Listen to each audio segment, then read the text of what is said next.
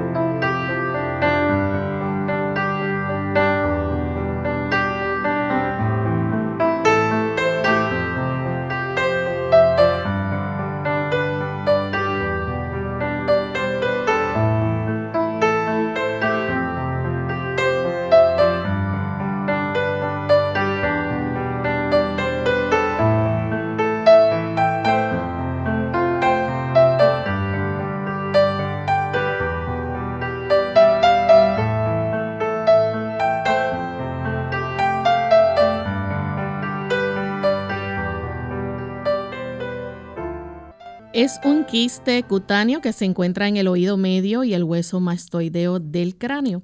Hoy en Clínica Abierta vamos a estar hablando acerca de colesteatoma.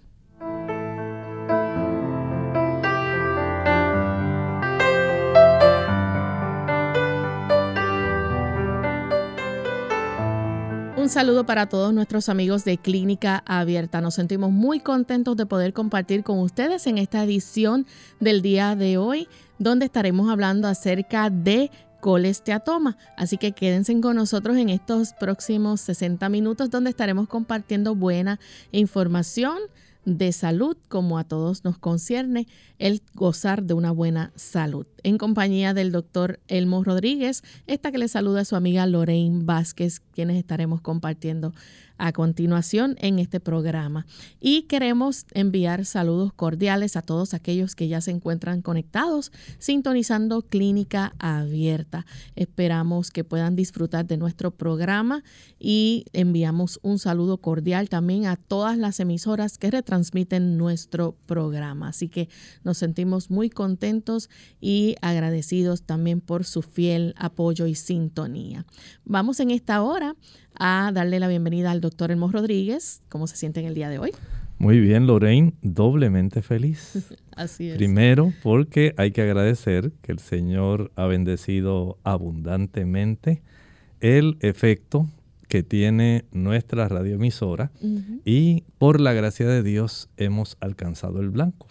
Y queremos en ese aspecto darle gloria al Señor y también a la gerente, porque por la gracia de Dios se pudo organizar todo de tal manera que se pudo obtener el objetivo que se había propuesto. Y en segundo lugar, estoy desafiante, Lorraine. Tengo un desafío para nuestros amigos que quiero que lo vayan teniendo en cuenta. Tengo una pregunta que va a ser parte del desarrollo de nuestro programa. ¿Y cuál es esa pregunta? Ahí la tenemos. Dice, ¿cuál es el propósito del conducto de Eustaquio? Y le vamos a dar 4 alternativas. Pero hay que escuchar con atención estas instrucciones. Si usted sabe la respuesta correcta, usted va a llamar a la emisora, puede llamar desde ya, tan pronto usted la sepa, y va a dar su nombre, el país de procedencia de donde usted reside y la contestación. ¿Escuchó bien? Una vez usted sepa la respuesta, dice, pues yo voy a llamar inmediatamente, mi nombre es fulano o fulana de tal país y la contestación correcta es la tal. Así que vamos a ver. Y dice así, ¿cuál era la pregunta? La pregunta dice, ¿cuál es el propósito del tubo de Eustaquio? Y dice, A, ventilar el oído medio. ¿Escuchó bien? Ventilar el oído medio. B, mantener la presión dentro del oído. Esa es la B, mantener la presión dentro del oído. La letra C, drenar todas las infecciones. Drenar las infecciones. Y la letra D, todas las anteriores. ¿Cuál es el propósito del tubo de Eustaquio? A, ventilar el oído medio. B, mantener la presión dentro del oído. C, drenar las infecciones. Y D, todas las anteriores. Queremos ver quiénes son los más sabios de Clínica Abierta. ¿Qué país será el país más sabio? Vamos a darles oportunidad a que usted cuanto antes llame, no para hacer otra pregunta, solamente para dar esa respuesta. Nombre, país y respuesta. Claro que sí. Bueno, pues en lo que nuestros amigos se preparan para aceptar el desafío y poder compartir con nosotros sus respuestas, vamos a compartirles en esta hora entonces el pensamiento saludable para hoy. Además de cuidar tu salud física, cuidamos tu salud mental. Este es el pensamiento saludable en Clínica Abierta.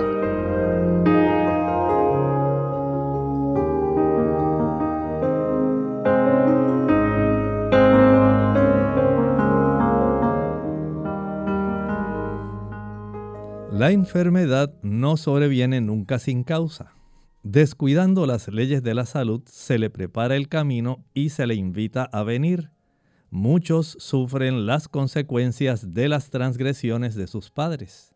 Si bien no son responsables de lo que hicieron estos, es, sin embargo, su deber averiguar lo que son o no son las violaciones de las leyes de la salud. Deberían evitar los hábitos malos de sus padres y, por medio de una vida correcta, ponerse en mejores condiciones.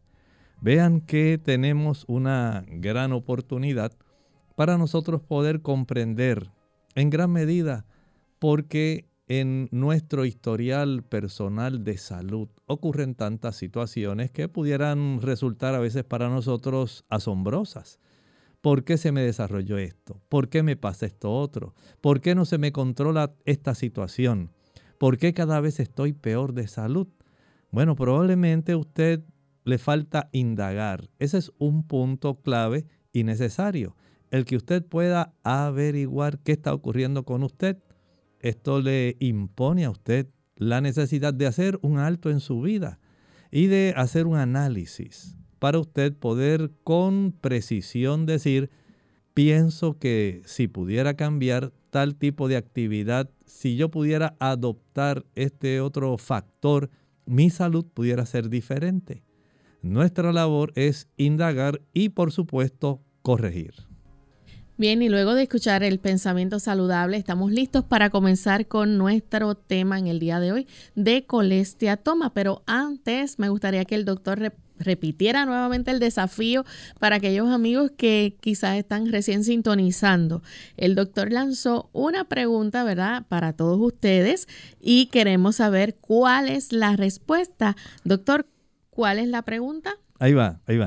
La pregunta dice, ¿cuál es el propósito del tubo de Eustaquio? Escuche bien, usted solamente va a llamar, va a dar su nombre, su país de procedencia y la contestación que a su estimación es la correcta. No piense que usted va a fallar en el examen. No, usted da su contestación. Usted la va a estar dando a lo largo de esta primera parte del programa hasta las 1:30. Ya después de las 1:30 tenemos que ir a nuestras preguntas que corresponden al tema.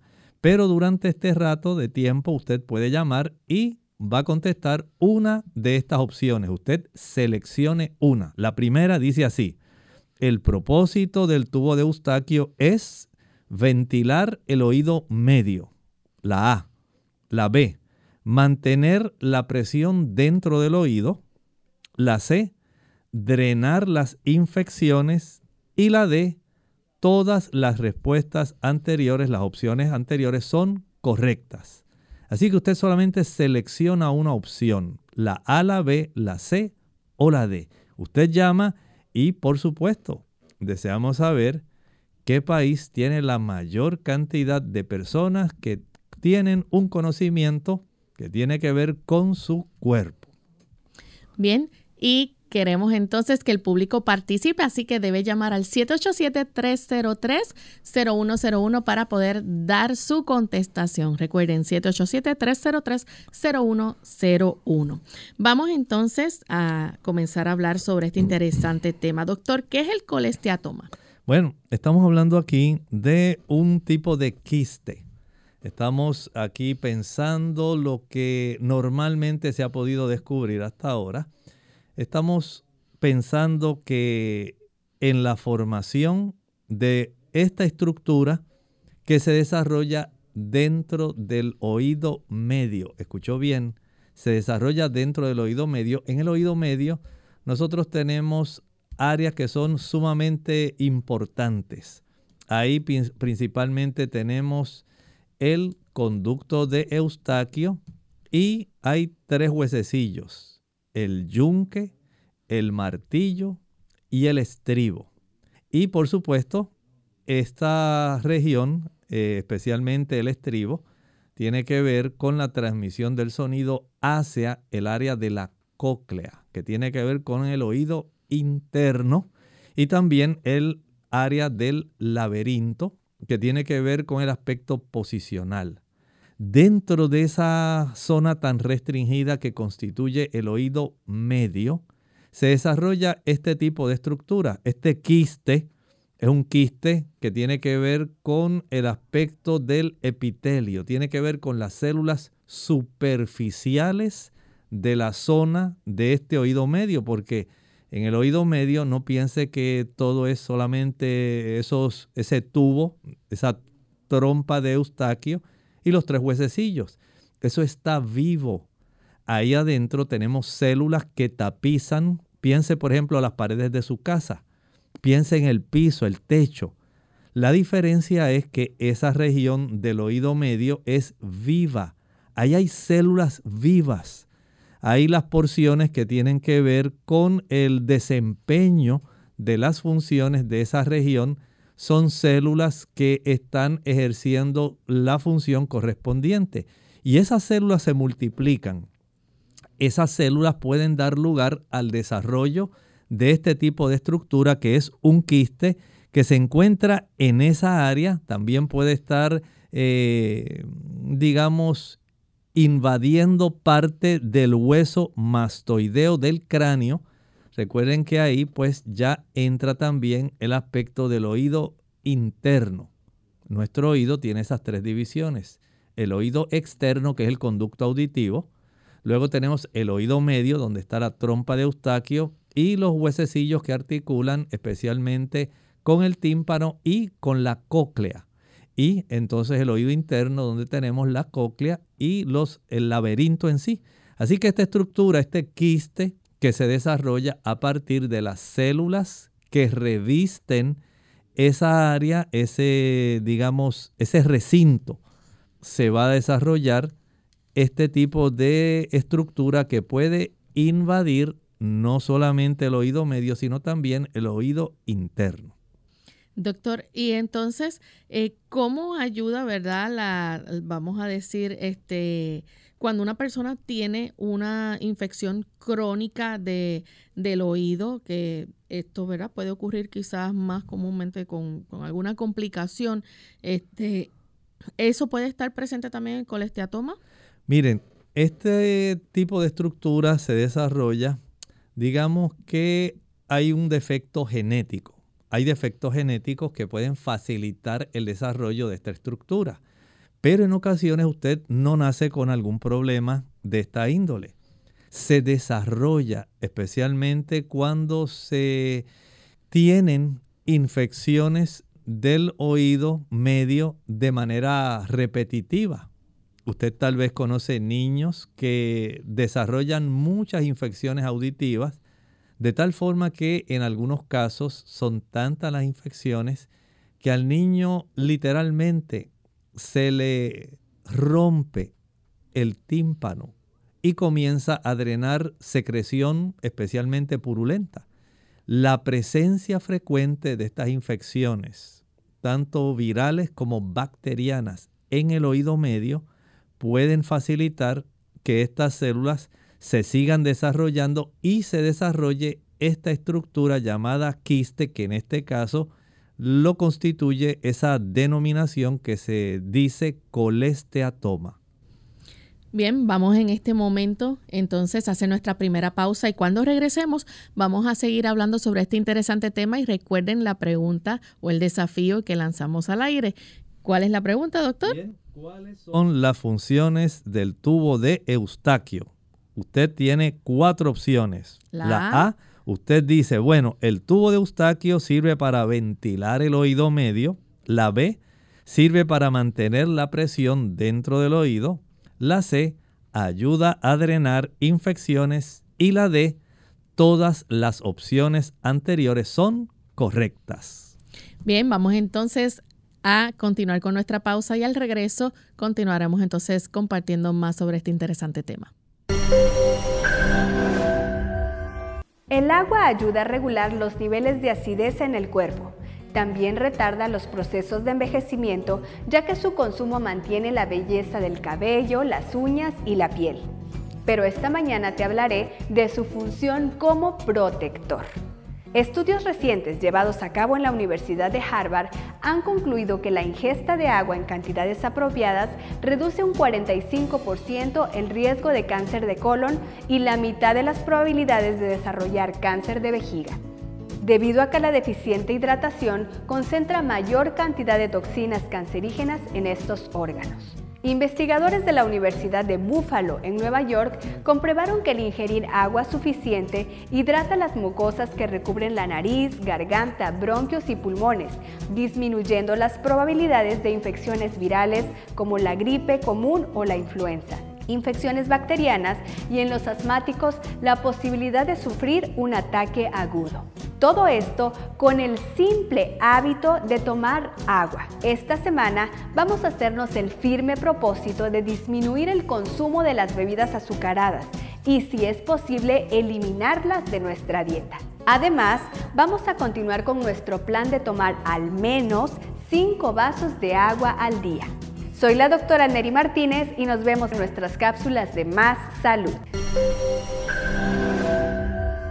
Más vale prevenir que curar. Hola, les habla Gaby Zabalúa en la edición de hoy de AARP Viva, su segunda juventud en la radio, auspiciada por AARP.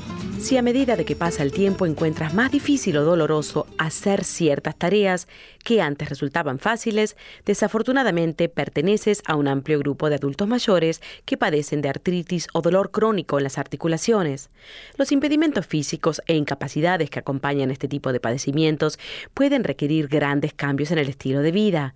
Para ayudar a adaptarse a la nueva realidad, la Asociación Nacional de Artritis recomienda aprovechar los aparatos ortopédicos y de asistencia para ayudarte a continuar con tus actividades diarias, como ducharte, vestirte, limpiar el hogar o recoger cosas del piso sin tanto dolor. Si sufres de dolor constante, la forma como te organizas o las cosas que compras hacen la diferencia. Por ejemplo, en la cocina, coloca los utensilios más usados al alcance de la mano para no tener que estar agachándote o estirándote. En el baño, pon barras a los lados de la bañera para facilitar el entrar y salir, así como una silla especial dentro de la ducha para simplificar el baño.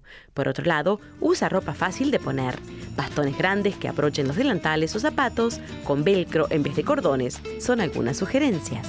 El patrocinio de AARP hace posible nuestro programa. Para obtener más información visita aarp.org/viva. La tecnología a nuestro beneficio. Hola, les habla Gaby Zabalúa Godard en la edición de hoy de Segunda Juventud en la Radio, auspiciada por AARP. La tecnología ha transformado radicalmente nuestras vidas, desde el teléfono celular y computadora hasta los nuevos dispositivos para escuchar música, tomar fotografías y recibir correos electrónicos. Quizás para ti ya no sea tan indispensable poseer lo más reciente en el mercado. No obstante, podría sorprenderte si supieras que los avances tecnológicos también sirven para tu beneficio. Por el momento, están a la venta nuevas tecnologías que están transformando el modo de recibir y percibir el futuro, ofreciendo alternativas para los adultos mayores gocen de una vida más independiente y segura. Tomemos como ejemplo la llamada llave de la salud, que salió a la venta recientemente, donde a través de un pequeño chip Se puede guardar información importante sobre historial médico, prescripciones y lista de contactos accesibles en el caso de una emergencia. De igual forma, existen sistemas muy parecidos a las alarmas de seguridad que detectan comportamientos inusuales en el hogar de un adulto mayor. Por ejemplo, si la regadera corre por más tiempo del acostumbrado o el refrigerador no ha sido abierto durante el día, el sistema llama a la persona para asegurarse de que esté bien o manda una señal de alerta a un centro de emergencia. El patrocinio de AARP hace posible nuestro programa. Para más información, visite aarpsegundajuventud.org.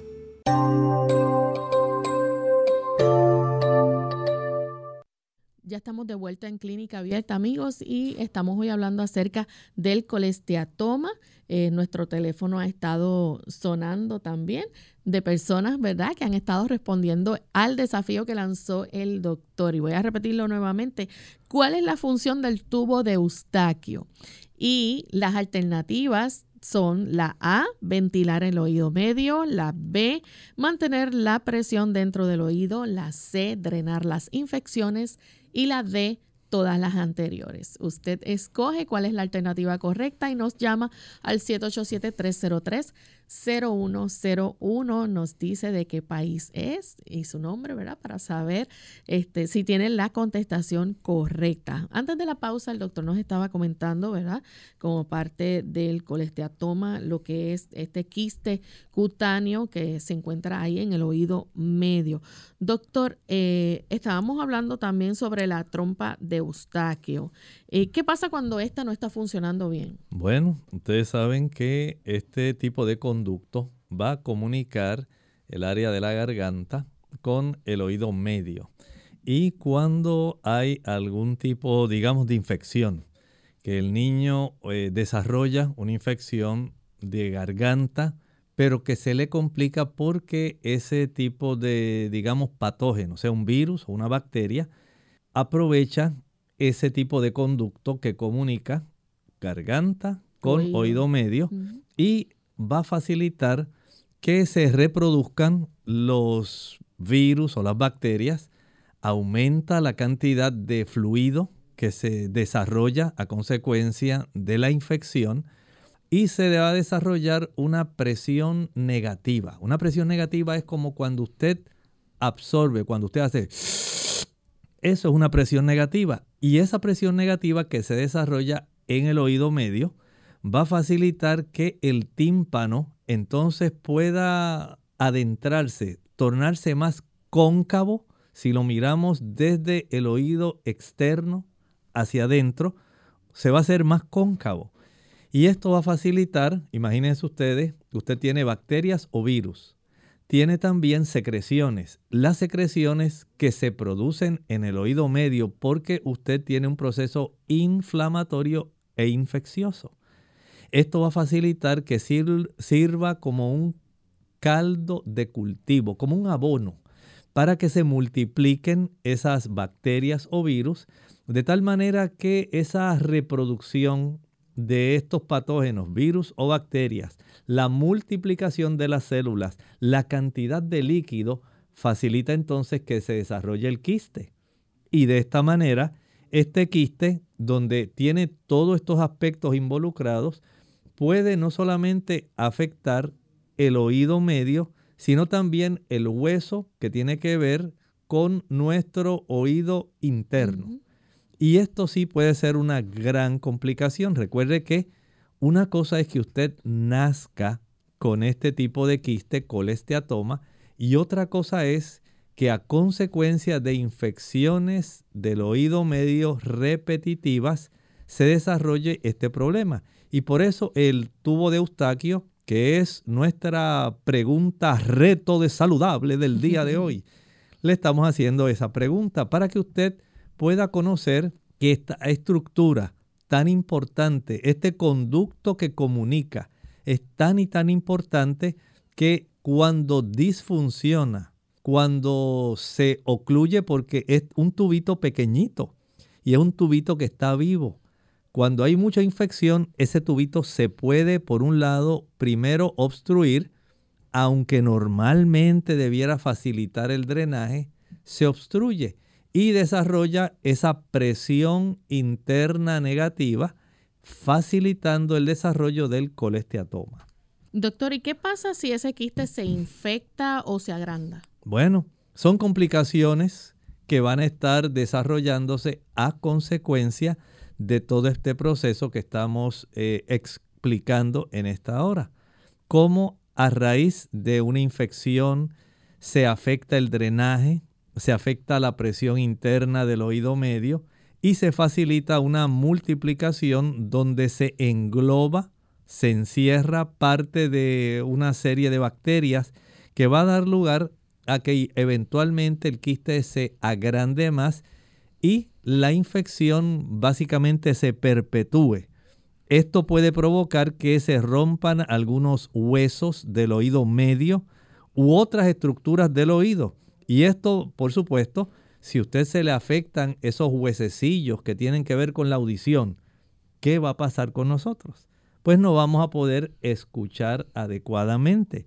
Y si esto afecta también, una cosa es que afecte la cóclea, pero cuando afecta el laberinto, pues ya sabemos que va a haber trastornos del equilibrio. Noten cómo esto se convierte en una cadena de afección. Una cosa me facilita la otra. Digamos, una infección en el oído medio facilita el desarrollo del colesteatoma, que facilita el daño a los huesecillos de la audición, afecta la cóclea y afecta el laberinto. Esto me afecta el equilibrio y la audición, y entonces ya tenemos un cuadro clínico que, aunque esto generalmente se da en niños, puede también desarrollarse en adultos. Doctor, ¿y cuáles son entonces los síntomas de una persona entonces que tiene colesteatoma? Bueno, como estábamos viendo, si aquí tenemos un quiste que poco a poco se va infectando y se va agrandando, porque esto es un dato que es típico de este tipo de estructura, se puede agrandar, va a facilitar un proceso de daño. Ese proceso de daño, al afectar el laberinto, va a dar lugar al vértigo. La persona va a desarrollar este problema con su balance. En segundo lugar, va a desarrollar una secreción del oído que es crónica.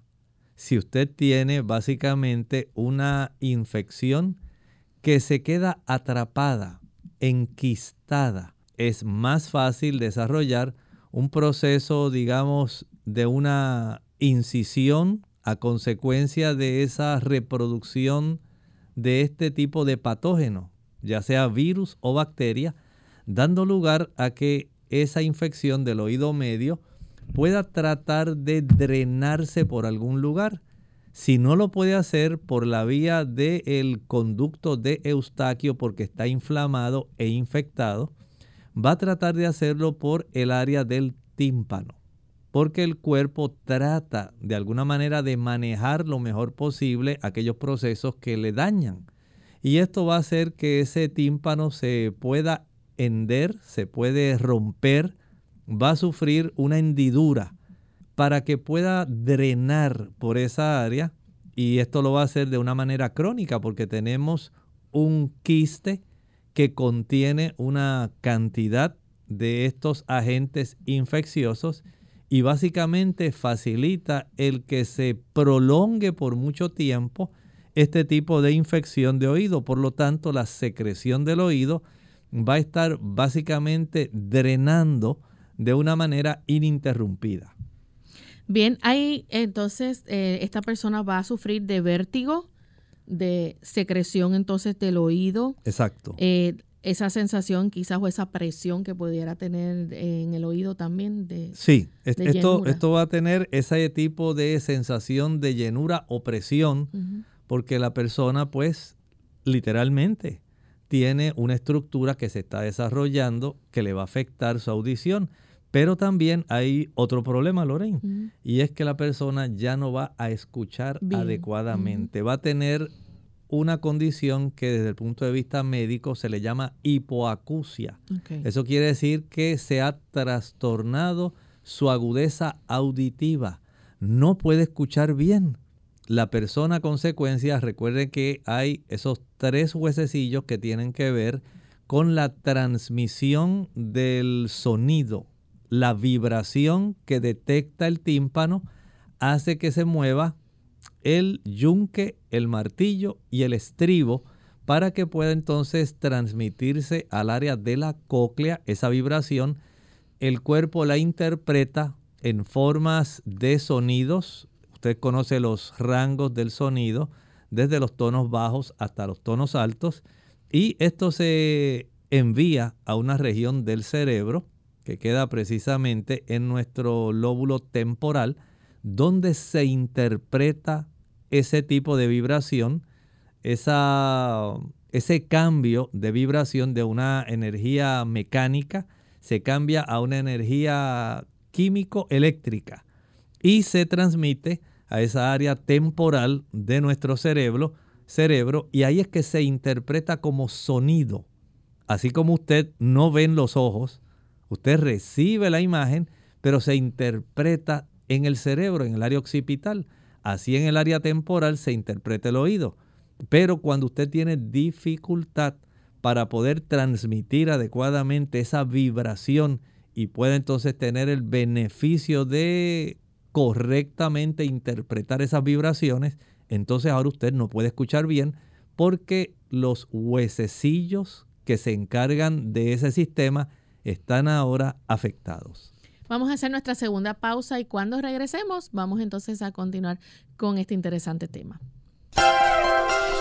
En el 1900 las personas obtenían el 70% de sus proteínas provenientes de alimentos de las plantas. Hoy obtienen el 70% de sus proteínas de alimentos provenientes de animales altos en grasa y en colesterol.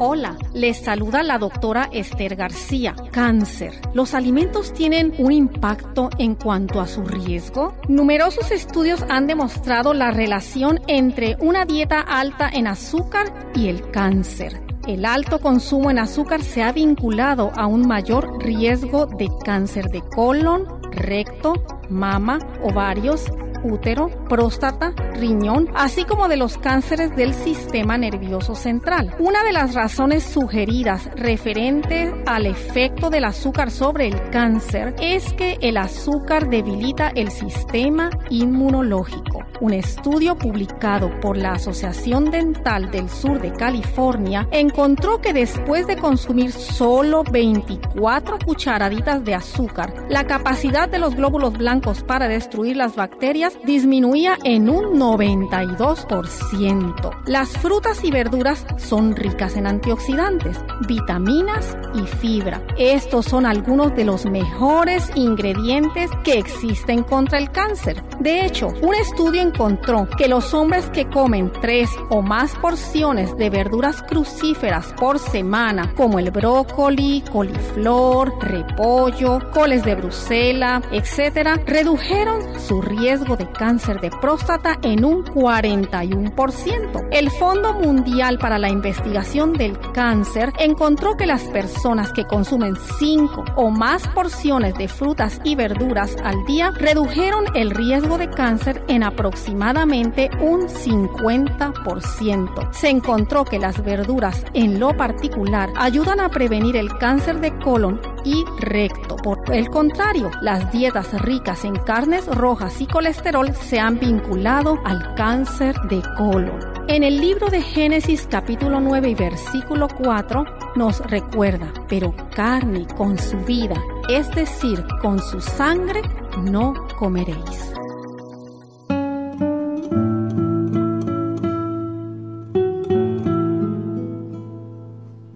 El optimista cree que este mundo es inmejorable. El pesimista teme que así sea.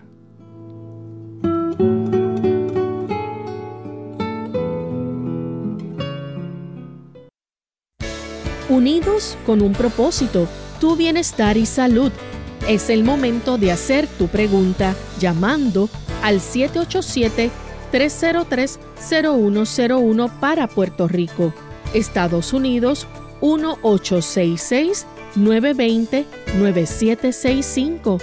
Y llamadas internacionales al 787-763-7100 o al 787-282-5990.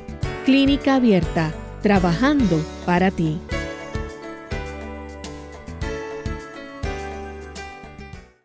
Clínica Abierta. Y ya estamos de vuelta en Clínica Abierta, amigos. Hoy estamos hablando acerca del colesteatoma y lanzamos un desafío a todos nuestros amigos oyentes. El doctor lanzó una pregunta para que usted pudiera escoger la contestación y nos indicara también su nombre y país de donde nos llama. La pregunta es, ¿cuál es la función del tubo de Eustaquio? A, ventilar el oído medio. B, mantener la presión dentro del oído. C, drenar las infecciones. Y D, todas las anteriores. Antes de la pausa estábamos hablando acerca de los síntomas que produce el colesteatoma. Estos síntomas son el vértigo, la secreción del oído, que puede ser crónica. El doctor nos habló también de una condición que ocurre, que es el hipoacusia en un oído, o sea que puede comenzar a perder audición la persona. Así es. Y la sensación de llenura o presión en el oído. Así que esos son los síntomas que podemos ver cuando hay un colesteatoma. Doctor, ¿qué tipo de examen se realiza, verdad? Aparte del examen físico que pudiera hacer el médico, ¿qué tipo de examen se hace y qué es lo que se va a buscar ahí? Bueno, generalmente el médico va a utilizar un instrumento, el otoscopio. Con el otoscopio, él va a observar el oído externo en dirección al tímpano. Y él va a tratar de buscar que si puede observar la ruptura o si todavía hay cierta integridad del tímpano, se pudiera observar un tipo de, digamos, nivel de líquido que se puede acumular en el oído medio. Si nosotros lanzáramos otra pregunta, Lorraine, no lo voy a hacer, pero esta la vamos a hacer aquí internamente. Escuche bien esta pregunta porque de esto depende algo que vamos a estar elaborando. Escuche bien. ¿Cuál es el factor de riesgo más importante en infecciones auditivas en infantes? Esta yo se la voy a hacer a Lorraine. ¿Cuál es el factor de riesgo más frecuente para el desarrollo de infecciones auditivas en un infante? Un niño que todavía se está amamantando. A, diarrea, un factor de riesgo para el desarrollo de infecciones auditivas en un infante que está amamantando. B, el tomar en biberón. B, C, haber nacido prematuramente. Y D, haber sido el primer niño de la familia. Voy a repetir otra vez. ¿Cuál es el factor de riesgo principal para una infección de oído en infantes? Si Lorraine quiere, lo podemos lanzar al aire y lo decimos también al final. Bueno, como usted ¿verdad? quiera. Vamos a hacerlo, lo lanzamos al aire para que nuestro equipo técnico esté atento. Vamos a lanzar al aire esta otra pregunta y escuche bien porque ya tenemos la primera. ¿Cuál es el factor de riesgo principal para el desarrollo de infecciones en un infante? A, sufrir diarreas. B, el ser alimentado con un biberón, una mamila, leche en botella. C, haber nacido prematuramente. Y D, haber sido el primer niño nacido en esa familia. Esto tiene mucho que ver con el desarrollo de infecciones frecuentes en los niños recién nacidos. Y a veces las madres no sospechan esto. Pero no le vamos a dar la contestación, vamos a dejar que ellos llamen. Okay. Así que vamos a dejar que Lorraine respire, que respire tranquilamente, pero vuelvo a repetir. Creo que sé la respuesta, pero bueno. Sí, yo sé que ella la sabe, yo sé que ella la sabe. ¿Cuál es el mayor factor de riesgo para el desarrollo de infecciones en un infante? A, diarrea. B, ser alimentado con una botella, una mamila, un biberón de leche en vez de ser amamantado. C, haber nacido prematuramente. Y D, ser el primero en el grupo de hermanitos que nazcan, haber sido el primero de todos. Así que usted puede seguir llamando en lo que nosotros atendemos nuestras otras llamadas que tienen que ver con las preguntas directamente en relación al tema. Bien, vamos a recibir la llamada de José, que se comunica de Canóvanas, Puerto Rico. Adelante, José, con la pregunta. Sí, buenos días, gracias. Quería hacerle un comentario, a ver si yo siempre he padecido de los oídos desde niño. Siempre he tenido dolor de cabeza toda mi vida y dolor de oído, y he ido a todos los especialistas. Hace poco me hizo otros exámenes de los oídos, el otorrinolaringólogo, y me puso la manga que te introducen por la nariz, me bajó hasta la garganta, me chequeó los oídos, me dice mis oídos están limpios, pero siempre me duelen los oídos con bastante frecuencia. Ahora tengo otro problema, es que se me tapan con mucha frecuencia. Por ejemplo, yo tengo una finca en Cubuy, que es una área muy alta, y cuando subo para allá, subo con mucho trabajo porque se me tapan totalmente los oídos, pero ahora me está pasando también, aunque sea en el llano. Tengo que me aprieto la nariz para soplar, para que se me destapen los oídos. Siempre he parecido de ello. Si me baño en un río, en una quebrada, tengo que hacerlo echándome gotas primero, tapándome los oídos, porque si no, inmediatamente cojo infección en los oídos. Y pues hasta ahora no he podido saber por qué así, porque la razón. Si el doctor puede explicarme algo, pues lo escucho por la radio. Gracias. ¿Cómo no? Con mucho gusto. Bien, básicamente su problema está en ese conducto que estábamos hablando, el conducto de Eustaquio. Ese tipo de comunicación que da lugar a que se pueda haber una ecualización de la presión atmosférica externa. Nosotros vivimos dentro de una presión atmosférica.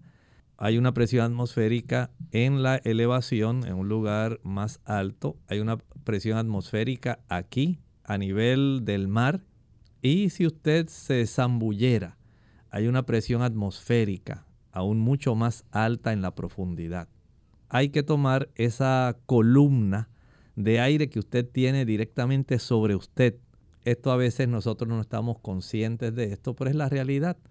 Es el mundo en el que el Señor nos ha permitido vivir. Por eso nuestro ecosistema es una maravilla. La ubicación de nuestro mundo en este lugar específico del espacio, adaptado con la proporción de agua correctamente, de dióxido de carbono, de oxígeno, de nitrógeno que nosotros respiramos, la presencia de esa masa de aire sobre nosotros, las capacidades a las cuales Dios preparó nuestro cuerpo para que pudiera funcionar. Esto es una maravilla. Por eso nadie puede decir que somos producto de la evolución. Hay tantos factores a favor de la creación y básicamente cero a favor de la evolución, que todo lo que nosotros podemos ver nos asombra. Son maravillas lo que tenemos a nuestro alrededor y en nuestro cuerpo.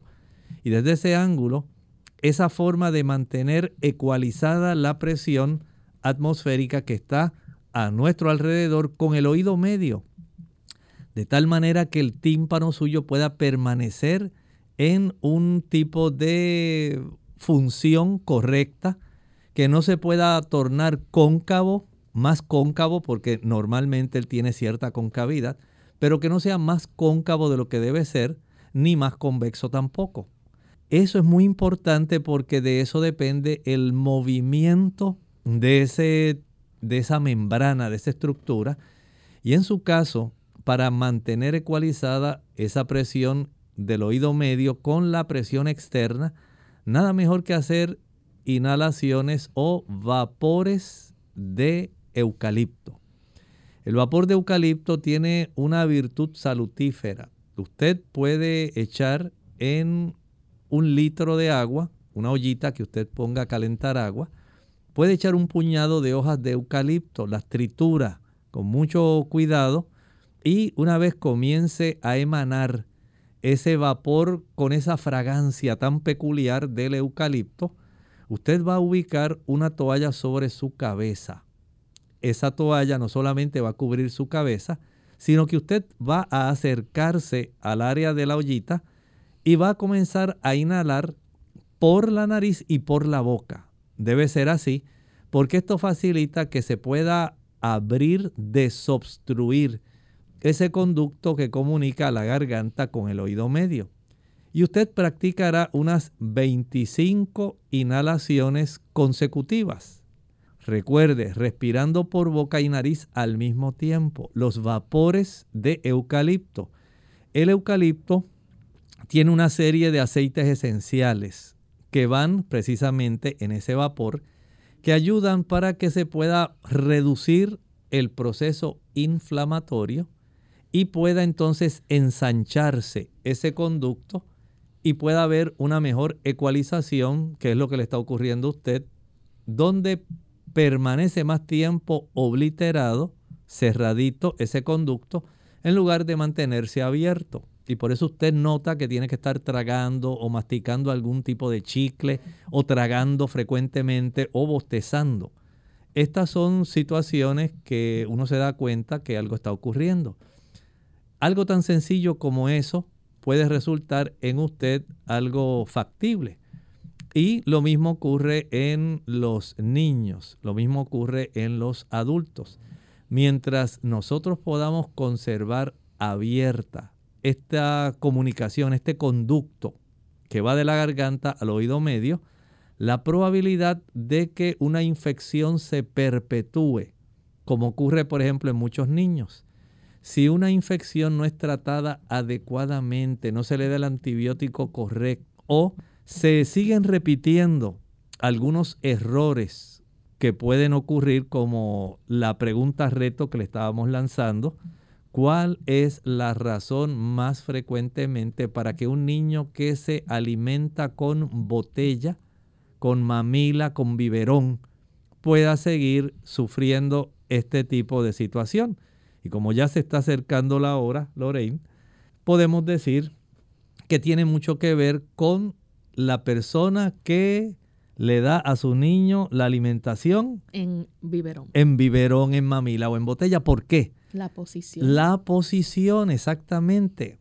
Miren que las madres, cuando usted está amamantando con el seno, usted lo tiene en un ángulo que facilita un buen drenaje de ese tubo o esa trompa de Eustaquio. Esa comunicación permanece. Pero cuando usted deja que el niño esté en la cama y usted le dice, toma tu bibí, tu biberón, tu mamila, toma tu botella, y usted se la da y el niño la agarra con su manito y chupa, y usted bien contentita porque ya usted básicamente no se tiene que encargar del niño. En realidad usted está facilitando que este proceso, la posición anatómica del niño, pueda propiciar una obstrucción de este conducto. Y como los niños tienen un sistema inmunológico más sensible, no tienen todos los elementos para proteger que tiene un adulto, entonces se convierte en una desventaja. Mientras que usted, cuando amamanta a su niño, usted lo pone en una posición especial, más la leche que la madre produce, tiene una serie de inmunoglobulinas que van en esa leche materna, que ayuda para que el niño se pueda proteger contra las infecciones. Por eso, aunque la leche que se produce para fines comerciales, para alimentar a los niños, es una leche que se ha categorizado como maternizada, en realidad no le va a proveer todos los beneficios que le provee la lactancia. Hay una mayor cantidad, digamos, desde el punto de vista del equilibrio nutricional, es mejor el de la madre. Desde el punto de vista del sistema inmunológico, es mejor la leche materna. El proceso de amamantamiento, la cercanía a la madre, el calor de la madre, escuchar el latidito del corazón de la mamá, ese lazo, ese nexo que se produce ahí entre el bebé y su madre, es algo muy importante que él no puede obtener entre la mamila y el bebé, entre la botella y el bebé, entre el biberón y el bebé. Aunque se está alimentando, pero no es igual a cuando usted tiene este proceso. De hecho, hay que resaltar, Lorraine, que si usted tiene la oportunidad de amamantar a su niño, hágalo, porque usted le está evitando el padecer frecuentemente de estas infecciones. Si esto se desarrolla, hay que practicar una tomografía computarizada. Si se desarrolla algún tipo de vértigo, se hacen algunos estudios como la electronistagmografía, esto es muy importante, y si este colesteatoma sigue creciendo y no se extirpa, esto va a causar un daño en realidad mayor en el área del oído medio y también en el oído interno. Por lo tanto, en ocasiones es necesaria la cirugía. Pero usted puede impedir que esto se complique. Podemos evitar absceso cerebral, erosiones de nervios, especialmente del nervio facial, que puede producir parálisis facial. Podemos evitar complicaciones como una meningitis. Podemos evitar una diseminación del quiste hacia el cerebro y una pérdida de la audición. ¿Que cómo usted lo previene? Hay que tratar las infecciones del oído adecuadamente para prevenir el desarrollo de un colesteatoma. Y habíamos lanzado un desafío, el doctor había lanzado una pregunta con 4 respuestas, 4 alternativas. La respuesta correcta es la de todas las anteriores. Así que si usted contestó alguna de las mencionadas primero, ¿cuál es la función del tubo de Eustaquio? A, habíamos dicho ventilar el oído medio.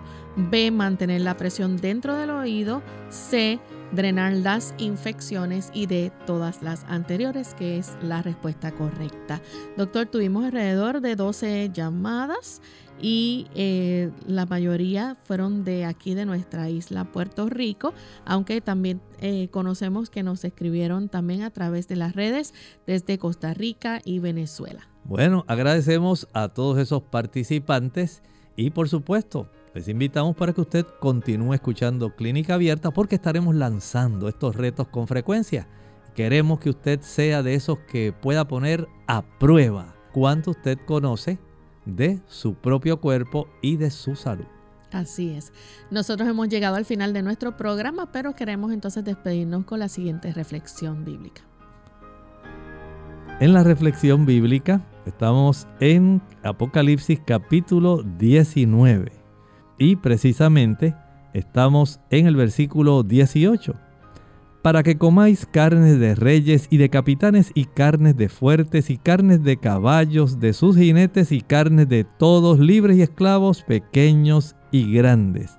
Aquí se está haciendo una invitación a una cena muy especial.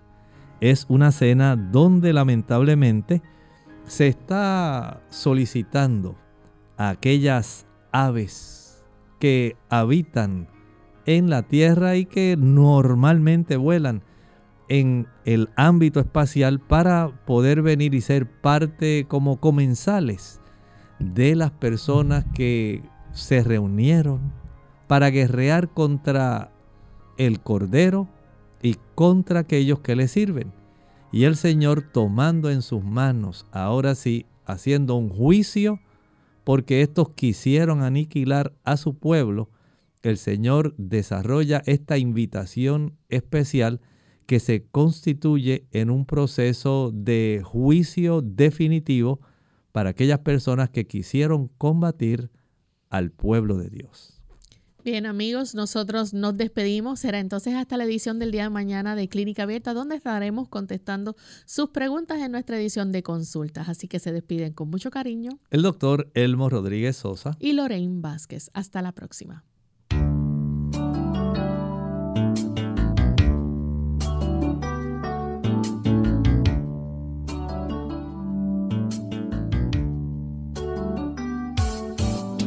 Clínica Abierta. No es nuestra intención sustituir el diagnóstico médico. Antes de poner en práctica cualquier consejo brindado en este programa, usted debe consultar con su médico. Hasta la próxima.